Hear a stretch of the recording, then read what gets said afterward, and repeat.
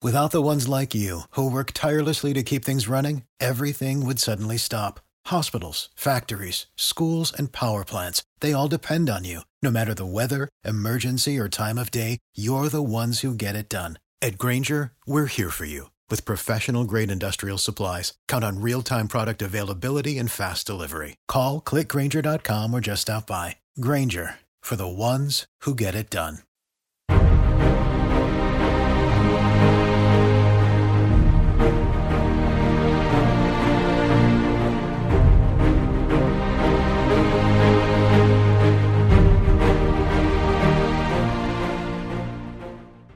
Hello and welcome to This Week Explained. I am Tiana. And I'm Kervin. And today we will be discussing the big geopolitical events of this week. But first, we wanted to let you know that we will be releasing the next installment of Insightful Inquiries this Sunday on May 1st. Kervin, don't you have a clip for that? I sure do. Here it is. Alrighty. Let's take a listen. Yeah. I moved on to other police departments and eventually semi-government organizations because I was so eager to learn. And I also noticed that I was one of the few females, and I always felt that I had to double prove myself. So I wanted to learn as much as I can. I was really hungry for knowledge in the security. And eventually in 2016, I started working for myself, just freelancing. And 2018, I founded my own company, which is very much related to behavior analysis and security and risk. All right. So that is that's Miranda Capolsa. Mm-hmm. She's a behavioral analyst. As you heard in that clip, she owns her own company now, and they do risk assessments as well as anti-human trafficking. That'll be a very interesting listen. And that comes out on Sunday? Yes, comes out on Sunday. It was a great interview. I've known Miranda for a couple years now. Yeah. Because we worked on some other things together. Mm-hmm. She's got a bunch of insights. She's been doing this for 30 years. So that's amazing. You guys need to listen. She's got a lot of stuff to pass on to everybody. Doesn't she have information on how you can recognize signs of human trafficking? Yes, and we do go through that during the podcast. She talks about a few things. That's awesome. That's really awesome. I can't wait to hear that. I'm going to give it a listen on Sunday. Hope you guys do too. But we have a lot to get to. So let's get through it, okay? What's on your radar for this week? Well, Tiana, that was an understatement. I think this may be the most headlines we have had on this podcast in a while. And that's mainly because the Russia-Ukraine update is still, that war is still going on in Ukraine. We've also got Russia escalating other actions. They've stopped the flow of gas to Poland and Bulgaria. They talked with the U.S. to do a prisoner exchange, and they exchanged a U.S. Marine that had been in prison for a couple of years. We talked about the Starlink last week, and so we're going to talk about what confirmation we got throughout the past 2 weeks about what happened with the Starlink internet that Elon Musk gave to the Ukrainians. Okay. We've mentioned this one as well, Moldova, who's seeing the writing on the wall that they are probably the next country to be invaded. Yeah. With that, two other countries that are nervous about invasion, Sweden and Finland. We've got an update on their response as far as will they join NATO or not. The United Nations says that it wants to veto powers. So if you've heard us talk before, Russia and China vetoing any human rights violation concerns from the UN. Yeah. They're trying to stop that. Then we're going to give you the update on the French election, just in case you listen to just us for your news. Which we're so sorry. I will say that we don't usually do like Central America, South America kind of things. There is a lot of stuff that goes on there, and we are going to talk about that this week with Mexico in crisis mode and unrest in Peru as well.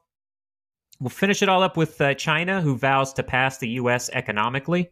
And then this week's History's Mysteries. It's going to be a brief one, but it's a very important person in my mind. He is the father of intelligence analysis. Ooh, that'll be interesting. I'm not going to beat around the bush. Let's get right to it. There's a lot of news for us to get into. So hit us with the Russia-Ukraine update. All right. So this week, Putin told Turkish President Erdogan that there were no military operations underway in Mariupol and that Kiev should take responsibility for the people holed up in the Azovstal steel plant there in Mariupol. Goodness. Russia said this week it would open a humanitarian corridor for civilians to leave the steel plant, but Ukraine said there was no such agreement and that Russia was still attacking it. So will the Ukrainians be able to leave, though? Well, to me, it's a double-edged sword because those individuals do want to leave safely. Of course. They also don't want Russia taking control of the city of Mariupol. Didn't Russia claim they took control of Mariupol last week?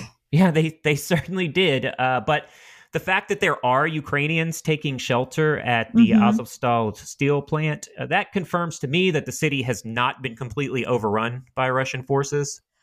Well, what's next on Russia's agenda in this war with Ukraine? Well, Russia's next step doesn't even involve Ukraine, per se, as Russia has stopped the flow of natural gas to both Poland and Bulgaria. Why would they do that? Well, Russia says it's because those countries will not pay in rubles, which is the only currency Russia has been allowed to utilize since it invaded Ukraine. So were those countries even considering purchasing natural gas from Russia? Yes and no. Both countries have refused to purchase natural gas in rubles, as it would have continued purchasing supplies from Russia, but had drawn the line with purchasing in rubles. So there's sort of semantics going on there. Okay. Now, Russia delivered an ultimatum last month to certain countries that they must pay for their energy in rubles starting April 1st or risk being cut off from vital supplies. Now, we are now at the end of April, and the flow of gas had continued until this past Wednesday. Putin and Russia as a whole are reeling from the effects of sanctions that came after the initial invasion of Ukraine. The ruble has finally come back down to pre-invasion levels, and Russia wants to continue to prop up their currency by only allowing purchases through rubles. Oh, okay. Only time's going to tell if they are successful, but by the looks of it, other nations continue to refuse to abide by Russia's demands. Why did they wait so long to completely shut off the flow of natural gas? Well, Russia said payments in rubles for gas being delivered would be due toward the end of April or the beginning of May, which is the reason Russia didn't immediately shut off the flow of gas. Okay, that makes sense. What information do you have on the U.S.-Russia prisoner exchange? Well, yeah, this week, like we said at the top here, Russia has released former U.S. Marine Trevor Reed in a prisoner exchange with the United States. The name Trevor Reed just sounds like a Marine name. A U.S. Marine's name. Hoorah, Marines. Why was he arrested in the first place? So Russian authorities said that Reed was drunk inside a police car when he grabbed the arm of the driver, causing him to swerve into another lane. They also said they elbowed another officer who tried to intervene. So what you're saying is he screwed up while he was in Russia. Now, that's what Russian authorities have claimed. Although some sketchy stuff, they will not release the video from inside the police car. Then is it possible that it's Russia making things up again? I mean, it's possible, but not necessarily. Okay. As, someone who has been in Eastern Bloc countries and imbibed quite a few times in those countries. Including Russia. Including Russia. Including Russia. I was right there next to you. It is plausible to me that a Marine would drink in excess and then have a bad interaction with police. Yeah. Now, in countries like Poland or even Italy, they wouldn't necessarily throw someone in jail for public drunkenness. So I really think Russia saw it as a political win to arrest the guy and put him in jail. I mean, you gotta get wins where you can, Yeah. So does his release count as a political win? Well, I mean, one guy was arrested for public intoxication and then subsequently imprisoned in 2019 for accosting officers. And the Russian prisoner was allegedly convicted of drug trafficking. I don't consider the two the same thing. Yeah. But each country is likely to fabricate some of the story in order to claim a political win for sure. Well, how long was the Marine sentenced to prison? Well, he was supposed to serve a 9-year term, which may seem a little excessive when discussing public intoxication leading to assault on a police officer, which he and his family do deny. I do want to say that. Okay. But if it did happen, as the Russian police say, I mean, it would make sense, as penalties in Russia don't exactly coincide with criminal penalties in the United States. So how long was the Russian pilot set to be imprisoned for drug trafficking? Konstantin Yaroshenko, which is his name, was sentenced to 20 years in federal prison. Seems like that swap wasn't very fair. Yeah, that doesn't look fair on the surface. But Konstantin had about 8 years left on his sentence, and Reed had about 7 years left. But I do get your point that a drunk Marine and a drug trafficking pilot, not necessarily equal in terms of criminals. I mean, I guess it's subjective. Yeah. But it does make sense. Let's get to Starlink now. Have you been able to confirm the Starlink update that Elon was talking about? Yes. So the C4 ISR Net conference, which I was unable to attend this year, detailed. Yeah, right. Where was that supposed to be? Oh man, I think it was in New York, but I'm not 100% sure on that. Oh, okay. I was just wondering. It usually changes. It could have been in DC. Conferences usually do indeed change venues, darling. Yeah. But that conference detailed the speed at which Elon Musk's SpaceX Starlink fought off a Russian jamming attack in Ukraine. Yeah. So it isn't just that Starlink fought off Russian electronic attacks, but it did it at a rate of speed that no known government system has ever been able to achieve. So what are the geopolitical implications of this? Oh, let's get into this, because honestly, the implications on a global level are vast. Right now, the U.S. Department of Defense has been focused on improving relations with Jeff Bezos' Amazon systems, which includes Amazon Web Services. Mm-hmm. So the implications are that the U.S. has spent billions on the wrong billionaire. Now, Jeff would be pushing that. You know, he was mad whenever Musk's company got, the government contract for, the space for stuff. SpaceX. Yeah. Yeah. He took him to court over that. Yep. And that's really what launched Elon to who he is today. Whatever that may be. He is what his time and circumstances have made him. And that is a totally different podcast for someone else to tackle. But when I talk about, the U.S. spent money on the wrong billionaire, it's a bit tongue in cheek. But honestly, no, I know. Elon appears to be on the side of improving military operations, while Bezos, just in my opinion, is on the side of making money. Yeah. Now, I get that's a little bit rudimentary, and it's my own opinion. And it doesn't tell the whole story. Mm-hmm.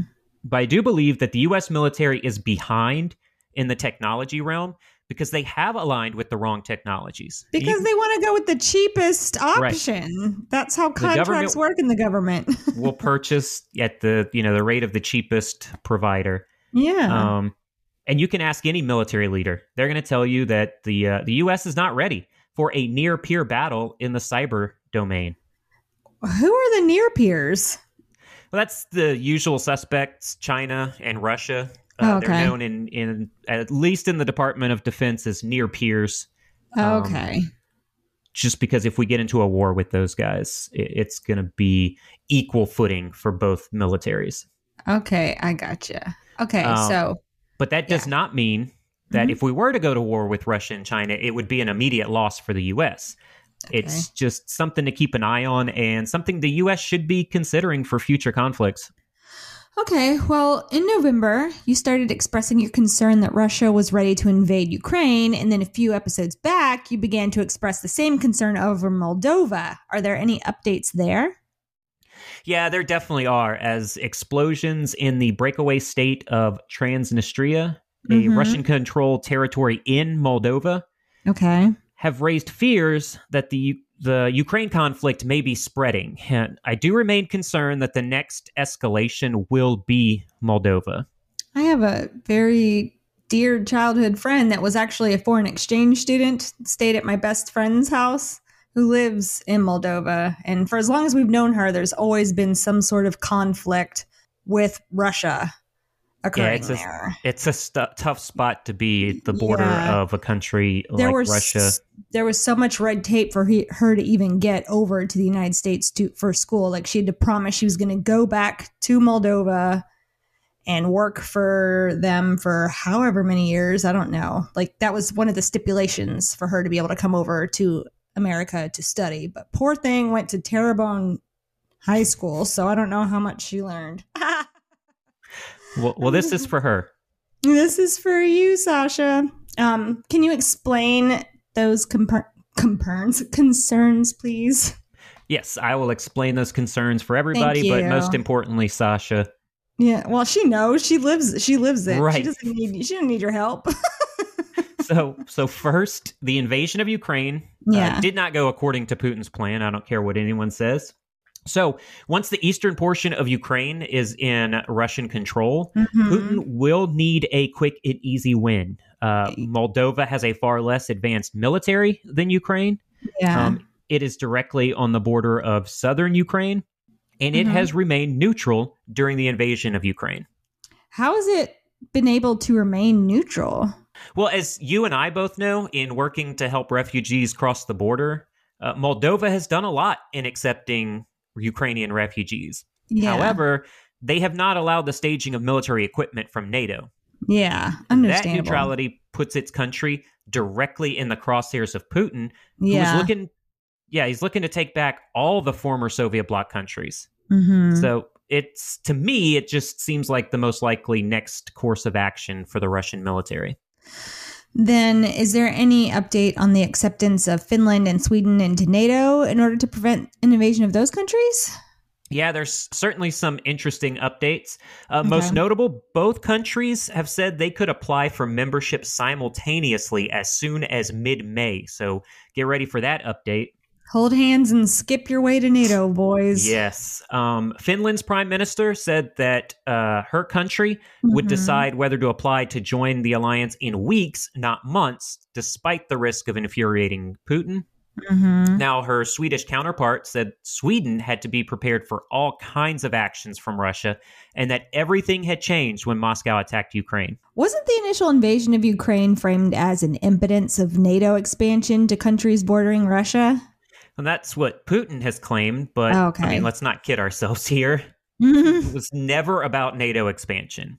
It has always been about Russia gaining power in the region. NATO's just a pawn in the game that Putin's playing.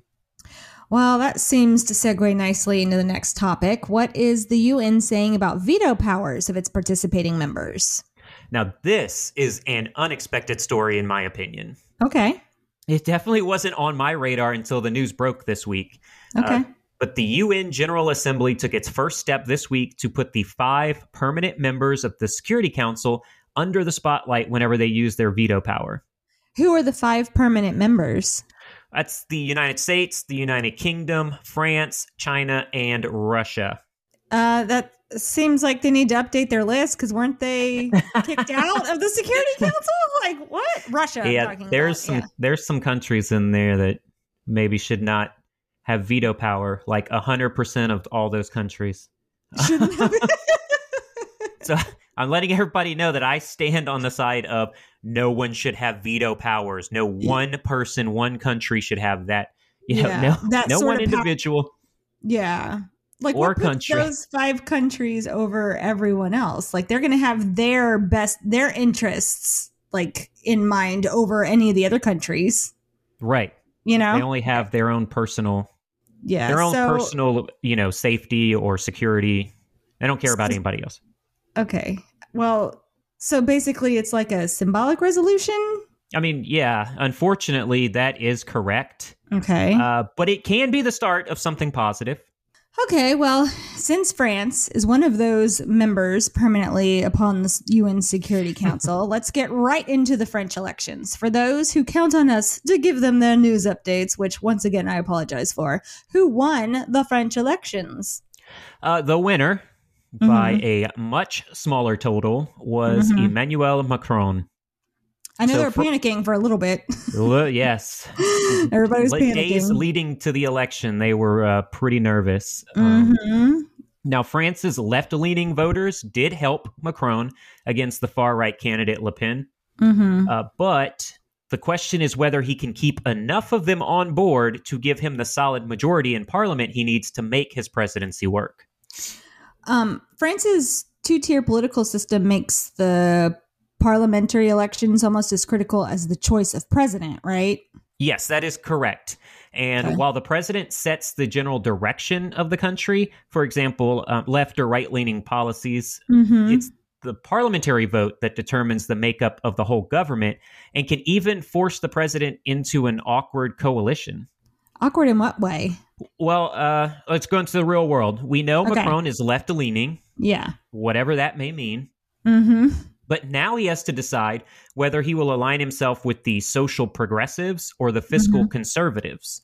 And it's a lose-lose, really, because whatever direction he goes in will be attacked. Of course, yeah. Neither of us envy his position right now. He's also not the best judge of character, as he spent a number of days with Putin leading up to the invasion of Ukraine and remained steadfast in his thought that an invasion was not on the table.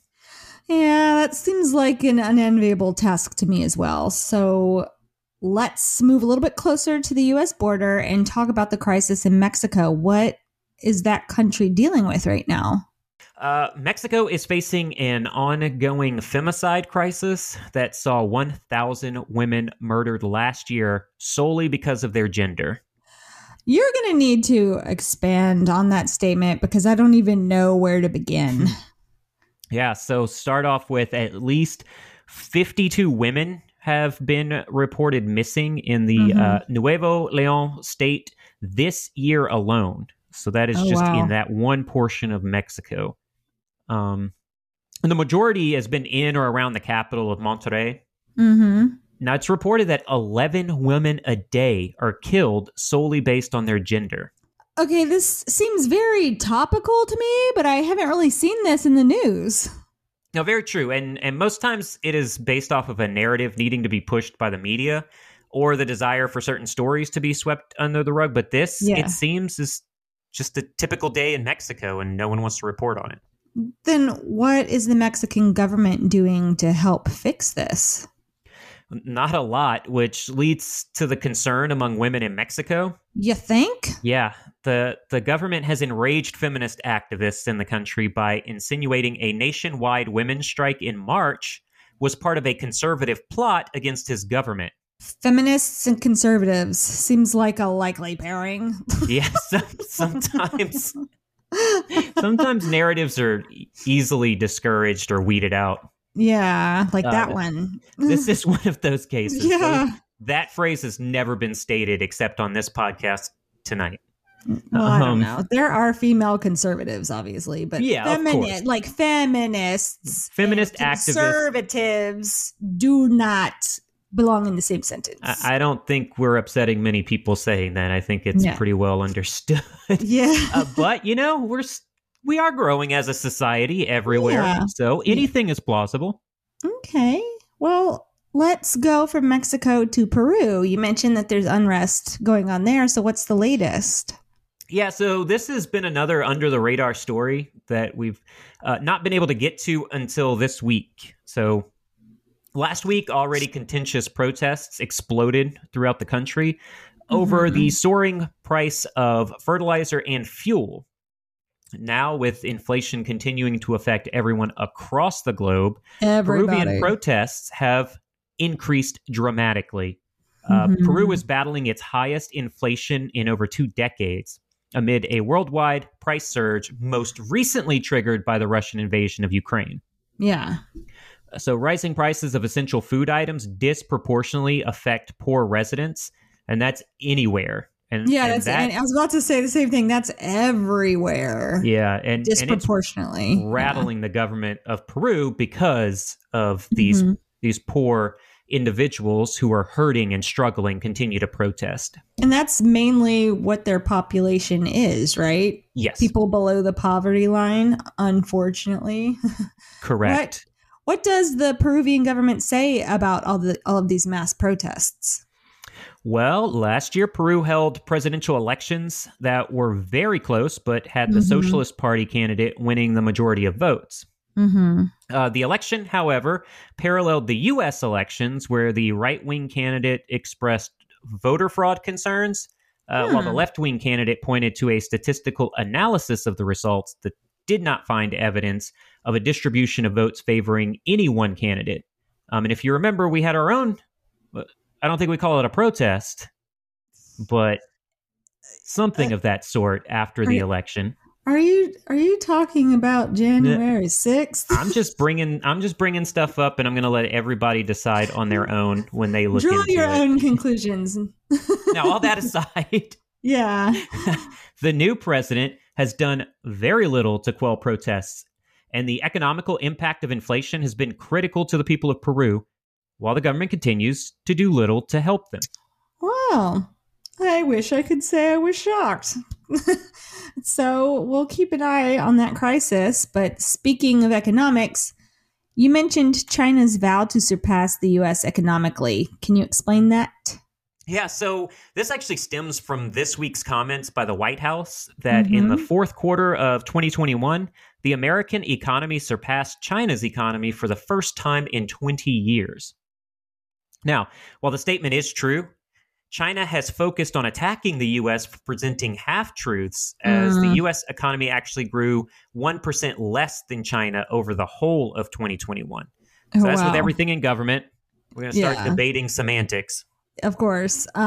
Besides just talk, what is China doing to remain the economic leader among the two nations?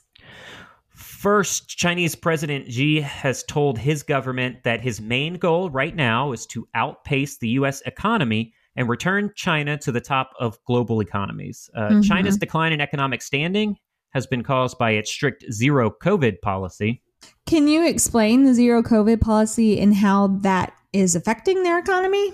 Of course. So the zero COVID approach intends to prevent viral transmission, using a number of different measures. So these include vaccination, and also non-pharmaceutical interventions such as contact tracing, but most importantly, quarantines that can shut cities down for days, weeks, and most times months.